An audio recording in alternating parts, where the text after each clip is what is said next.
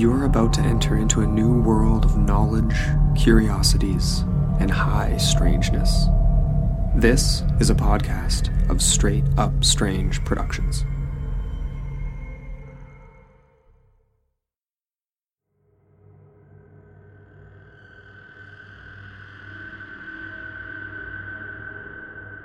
Derek Broaddus had just finished up a painting project at his new home in Westfield, New Jersey, when he went outside to check the mail. Derek and his wife, Maria, had closed on the 6-bedroom house at 657 Boulevard 3 days earlier and were doing some renovations before they moved in. It was June 2014, so I imagine it being a warm, humid night as Derek strolled over and reached into the mailbox to find a few bills and a white card-shaped envelope. It was addressed in clumsy, almost awkward handwriting to the new owner. The typed note inside began friendly enough.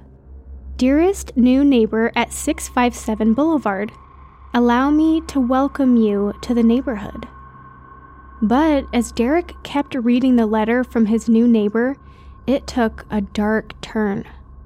"How did you end up here?" the writer asked.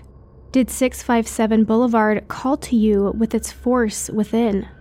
The letter continued, "My grandfather watched the house in the 1920s, and my father watched it in the 1960s. It is now my time. Do you know the history of the house? Do you know what lies within the walls of 657 Boulevard? Why are you here? I will find out." The envelope had no return address. "Who am I?" the author wrote.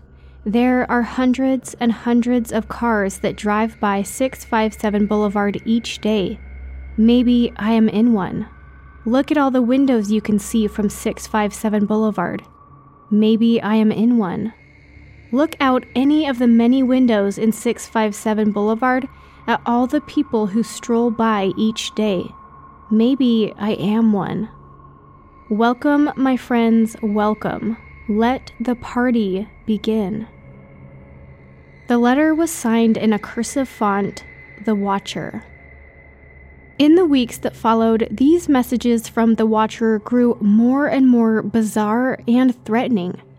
Who was the so-called Westfield Watcher? While the Broaddus family maintains to this day that an unhinged and dangerous neighbor must have sent the unsettling letters, others believe that the Broadduses may even have created the Watcher themselves. Stay with us as we explore the terrifying letters of the neighborhood stalker known as the Westfield Watcher. I'm Jaden McKell, and you're listening to Straight Up Enigmas.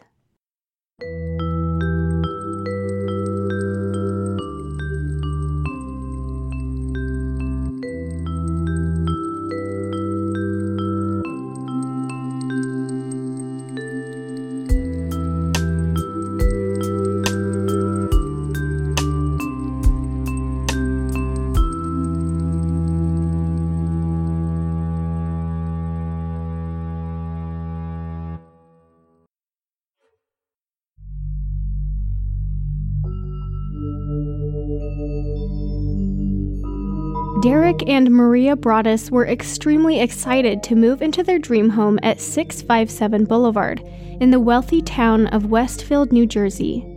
Located about 45 minutes from New York City, the town of Westfield is a sleepy suburb where, according to All That's Interesting's Megan Liscombe, the biggest gossip before the Watcher was the collapse of a local Trader Joe's roof. Residents viewed Westfield as a real-life Mayberry, the fictional small town that served as the setting of the Andy Griffith Show. The website Neighborhood Scout listed it as one of the top 30 safest communities in America in 2014, although the suburb's history isn't entirely free of tragedy. In 1970, a man named John List murdered his wife, mother, and 3 children in their home in Westfield. But for most people in Westfield, the Broadduses included, that horrifying crime had since become a distant memory, and they felt safe in their community. That is, of course, until they received the first letter from the Watcher. The unknown author wrote, "657 Boulevard has been the subject of my family for decades now, and as it approaches its 110th birthday, I have been put in charge of watching and waiting for its second coming." The letter identified the Broadduses' Honda minivan, as well as the workers renovating the home. Quote, "I see already that you have flooded 657 Boulevard with contractors so that you can destroy the house as it was supposed to be," the person wrote. Tisk, tisk, tisk. Bad move. You don't want to make 657 Boulevard unhappy. Earlier in the week, Derek and Maria had gone to the house and visited with their new neighbors, while their children, who were 5, 8, and 10 years old, ran around the backyard with other kids from the neighborhood. The letter writer seemed to have noticed. Quote, "You have children. I have seen them. So far, I think there are 3 that I have counted." The author then asked if there were more on the way. The letter also said, "I asked the woods to bring me young blood, and it looks like they listened," referring to the house's previous owners. "Do you need to fill the house with the young blood I requested? Better for me. Was your old house too small for the growing family, or was it greed to bring me your children? Once I know their names, I will call to them and draw them to me." It was late, after 10 p.m., when Derek Broaddus found and read this first letter. Derek was alone and, understandably, very rattled. He ran around the house, turning off lights so no one could see inside, then called the Westfield Police Department. An officer came to the house and recommended that Derek move a piece of construction equipment from the back porch in case the Watcher tried to throw it through a window. Derek raced back to his wife and kids, who were still living at their old home in Westfield. That night, Derek and Maria wrote an email to John and Andrea Woods, the couple who sold them the house, to ask if they had any idea who the Watcher might be. Andrea Woods replied, saying that a few days before moving out, they had gotten a letter from the Watcher. The note also mentioned the Watcher's family observing the house over time, but Andrea said she and her husband had never received anything like it in their 23 years in the house, and had thrown the letter away without giving it much thought. That day, the Woodses went with Maria to the police station, where Detective Leonard Lugo told her not to tell anyone about the letters, including her new neighbors, most of whom she had never met, and all of whom were now suspects.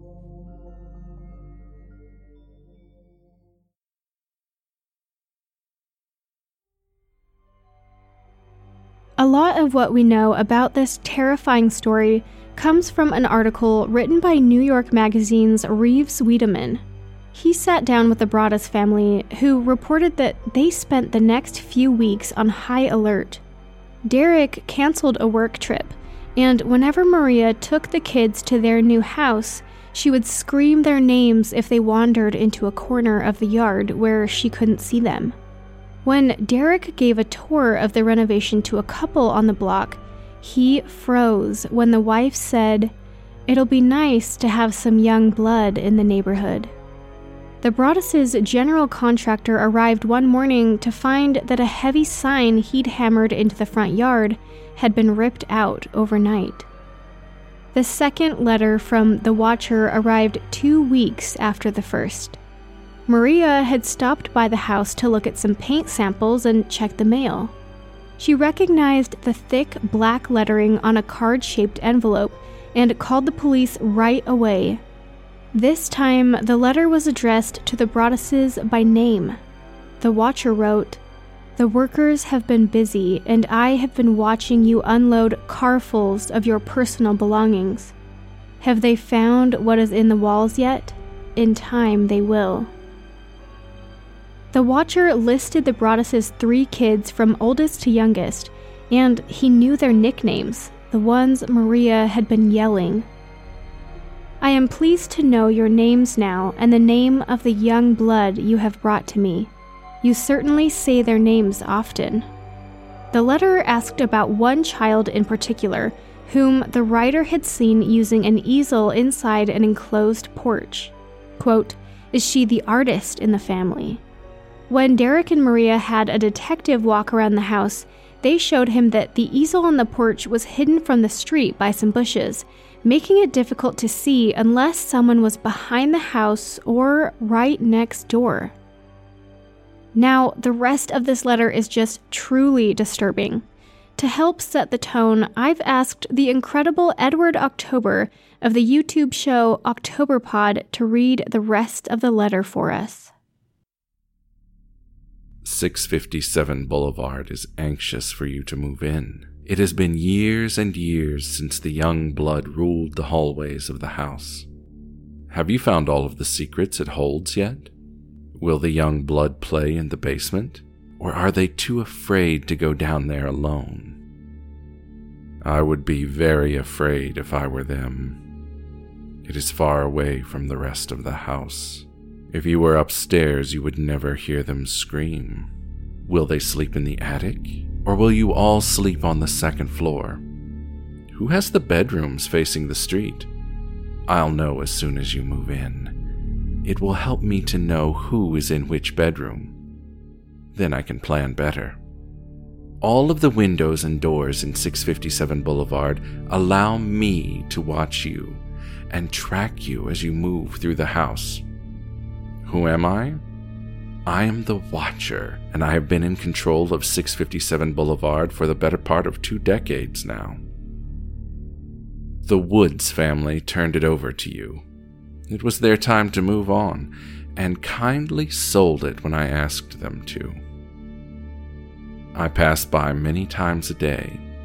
657 Boulevard is my job, my life, my obsession.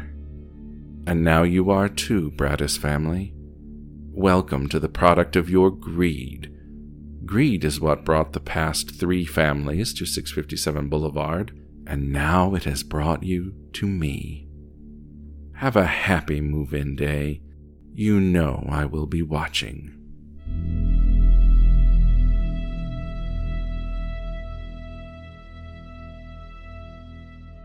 Derek and Maria stopped bringing their kids to the house.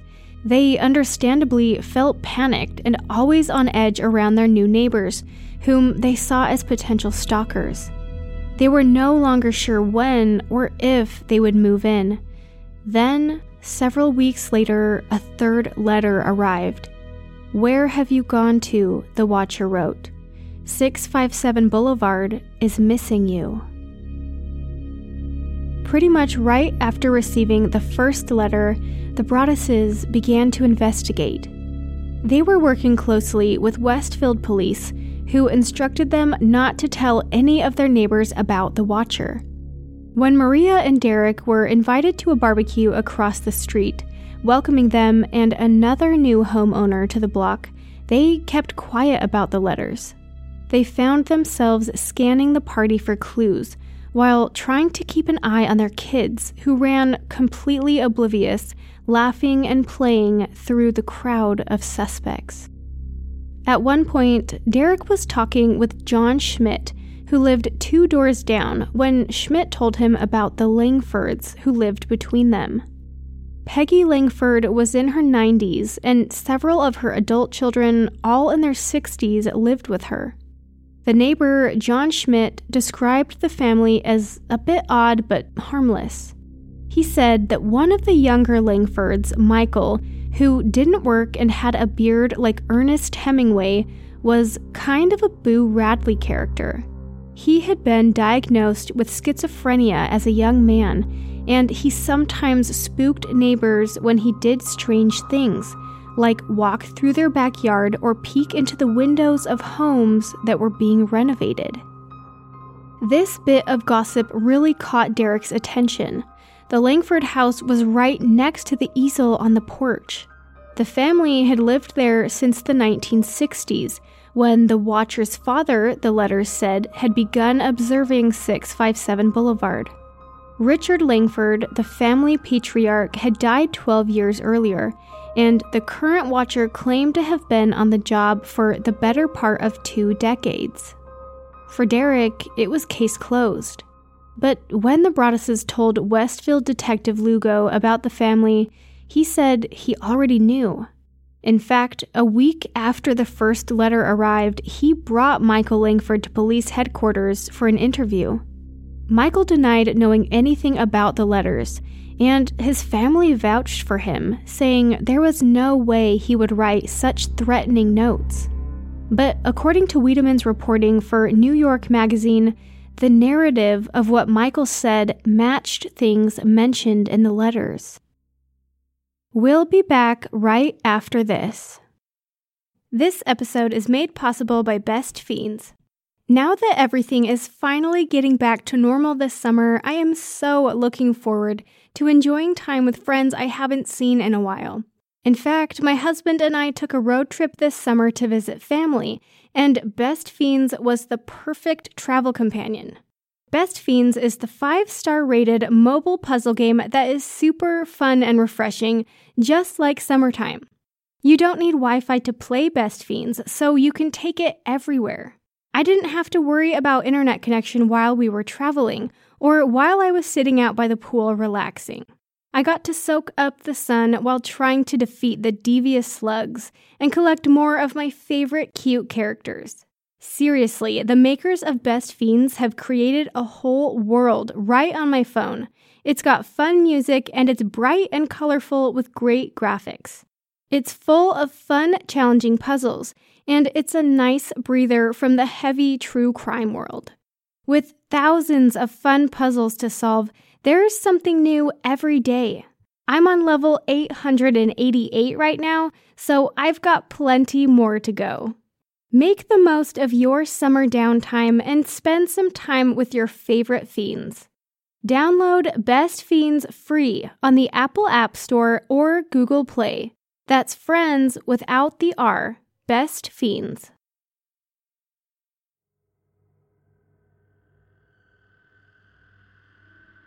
However, there wasn't much hard evidence, and after a few weeks, the police chief told the Broadduses that there wasn't much the department could do. Desperate for answers, Derek set up webcams in 657 Boulevard and spent nights crouched in the dark watching to see if anyone was observing the house. He even made a map displaying when each of the neighbors had moved in, with overlays marking possible sight lines for the easel and a circle for approximate range of earshot to estimate who might have heard Maria yelling their kids' names. Only a few homes fit both criteria.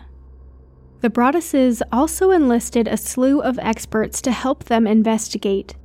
They employed a private investigator who staked out the neighborhood and ran background checks on the Langfords, but didn't find anything significant.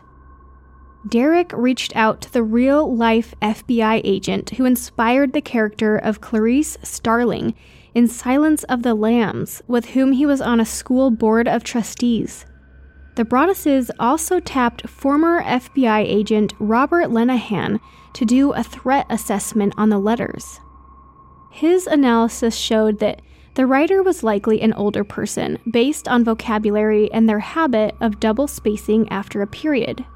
He also noticed a lack of profanity, which was surprising given the level of anger in the letters. Maybe, he wondered, the Watcher had seen The Watcher, starring Keanu Reeves as a serial killer who stalks the detective trying to catch him.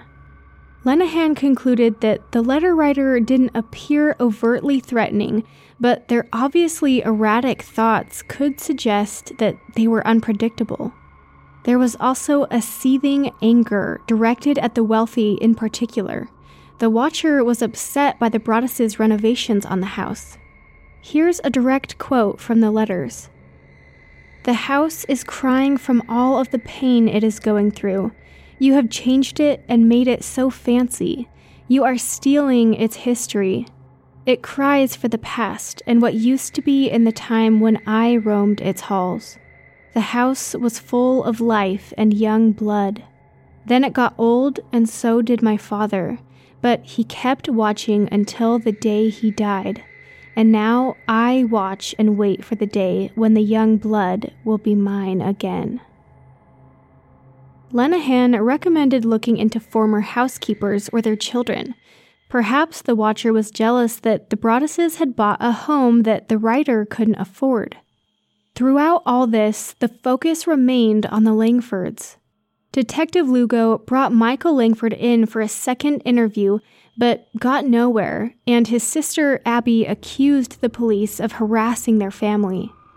Eventually, the Broadduses hired a lawyer, Lee Levitt, who met with members of the Langford family as well as their attorney to show them the letters, along with photos explaining how their home was one of the few vantage points from which the easel could be seen. The Langfords continued to back up Michael, and the Broadduses were eventually forced to look at other suspects. The private investigator they had hired found 2 child sex offenders within a few blocks.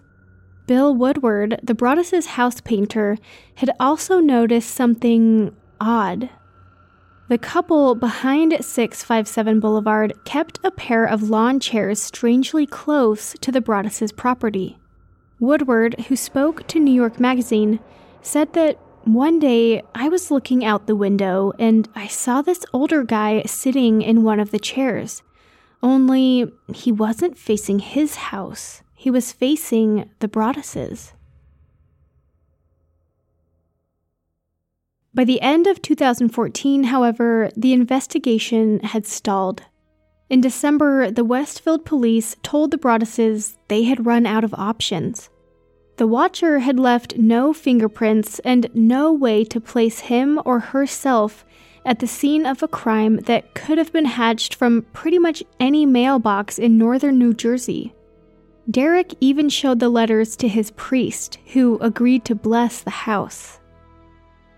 6 months had passed since the first letter arrived. The Broadduses had installed a new alarm system and finished all their renovations, but the idea of moving in filled them with anxiety. They wondered if they'd ever feel comfortable letting their kids out of their sight, or how they could ever invite friends over. On top of everything, the watcher seemed to be getting more and more unhinged. Here again is Edward October from Octoberpod. Maybe a car accident. Maybe a fire. Maybe something as simple as a mild illness that never seems to go away, but makes you feel sick day after day after day after day. Maybe the mysterious death of a pet. Loved ones suddenly die. Planes and cars and bicycles crash. Bones break. You wonder who the watcher is? Turn around, idiots. With the stress of it all affecting their marriage and their mental and physical health, Derek and Maria finally put the house on the market. They asked for a bit more than they had paid, because they thought their renovations would raise the value. They wanted to be honest with potential buyers, so they told them all about the bizarre watcher letters. But because of this, all offers fell through. On June 2nd, 2015, a year after buying 657 Boulevard, the Broadduses filed a legal complaint against the Woodses, arguing that the Woodses should have disclosed the letter, just like they had the fact that water sometimes got in the basement. The Broaddus kids still didn't know about the watcher, and Maria and Derek hoped to reach a quiet settlement. Their hopes were dashed when a local reporter caught wind of the story, and soon the story went viral. News trucks camped out at 657 Boulevard, and one local reporter set up a lawn chair to conduct his own watch. The Broadduses got more than 300 media requests, but they decided not to speak publicly to spare their kids even more attention.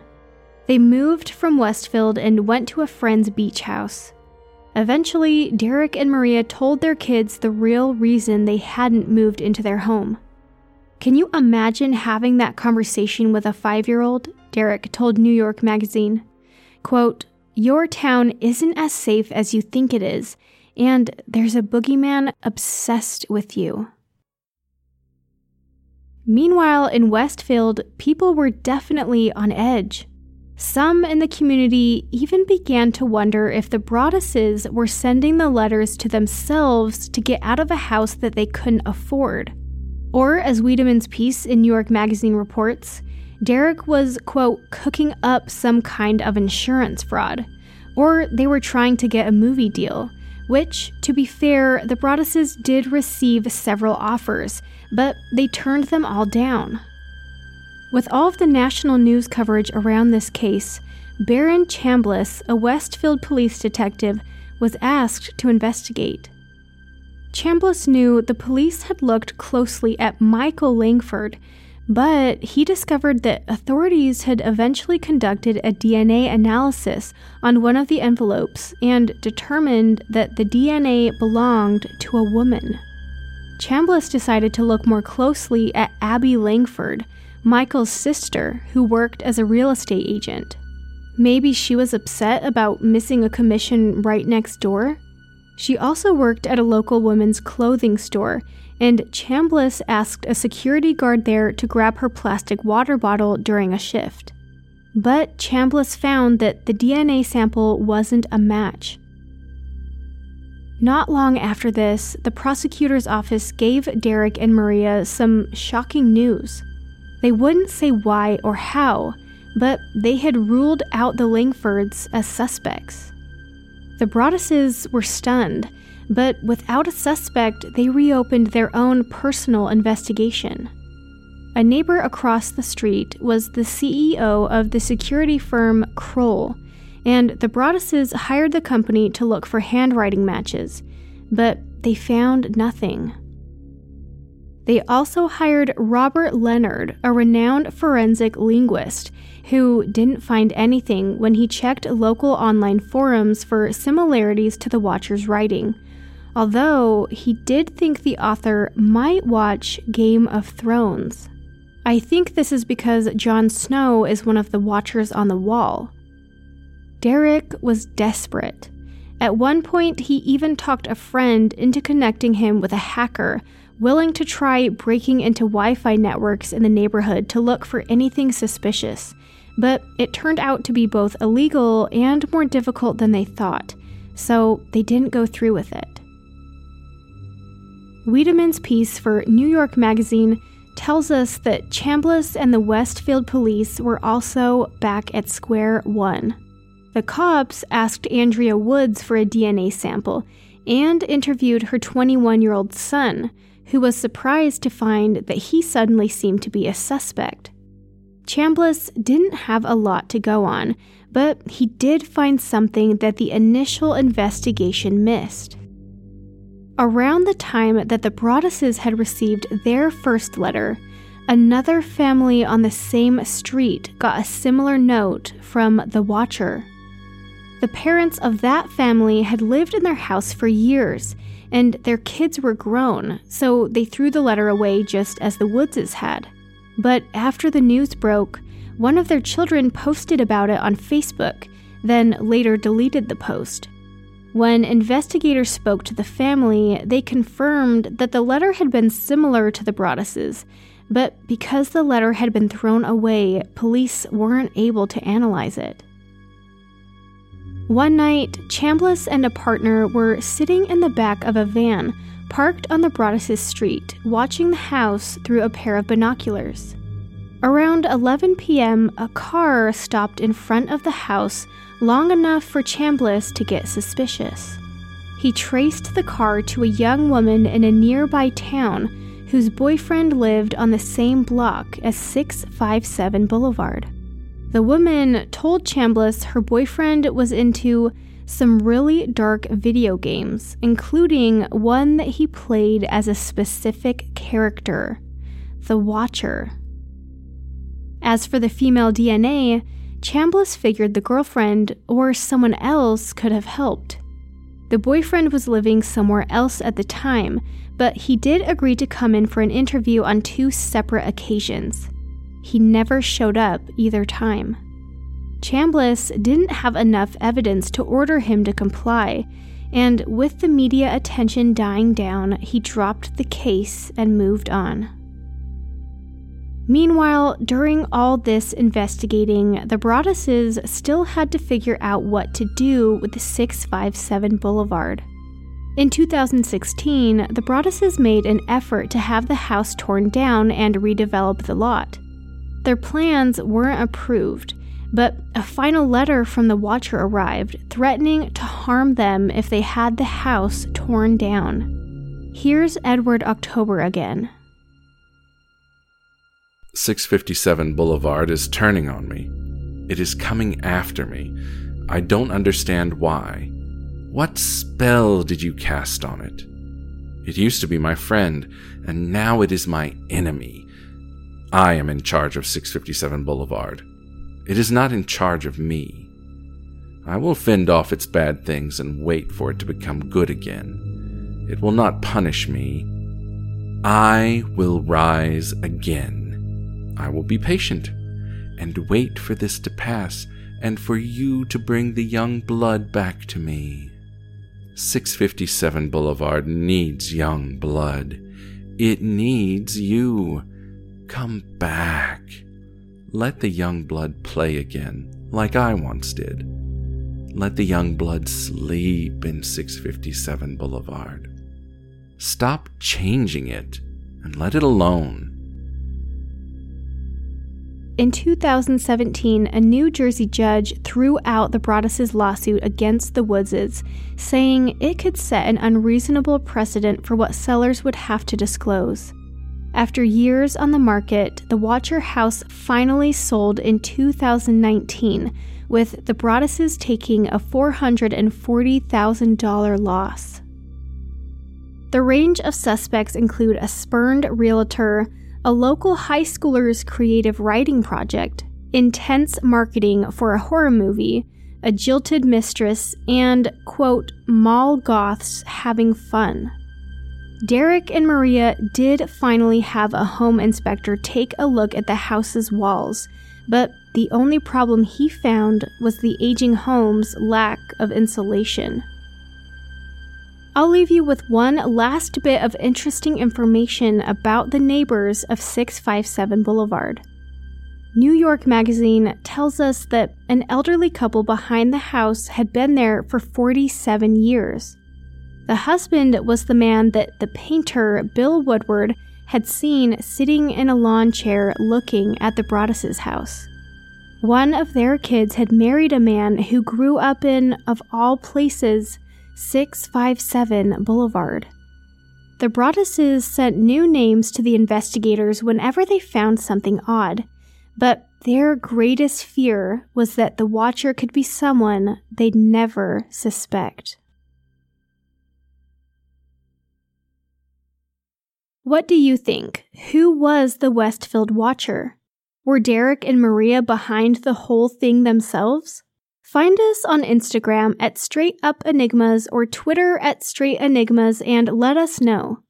If you like the show, please remember to hop onto Apple Podcasts or wherever you listen to give us a 5-star rating and review. It really helps the podcast and it helps others find our show. This episode was produced and edited by me, Jaden McKell. The theme song Straight Up Enigmas was created by Chuck Flyer. You can find links to all the articles we utilized in our research and narration in the show notes.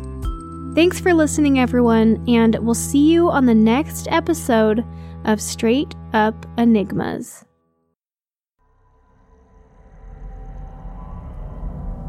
This podcast is a part of Straight Up Strange Productions.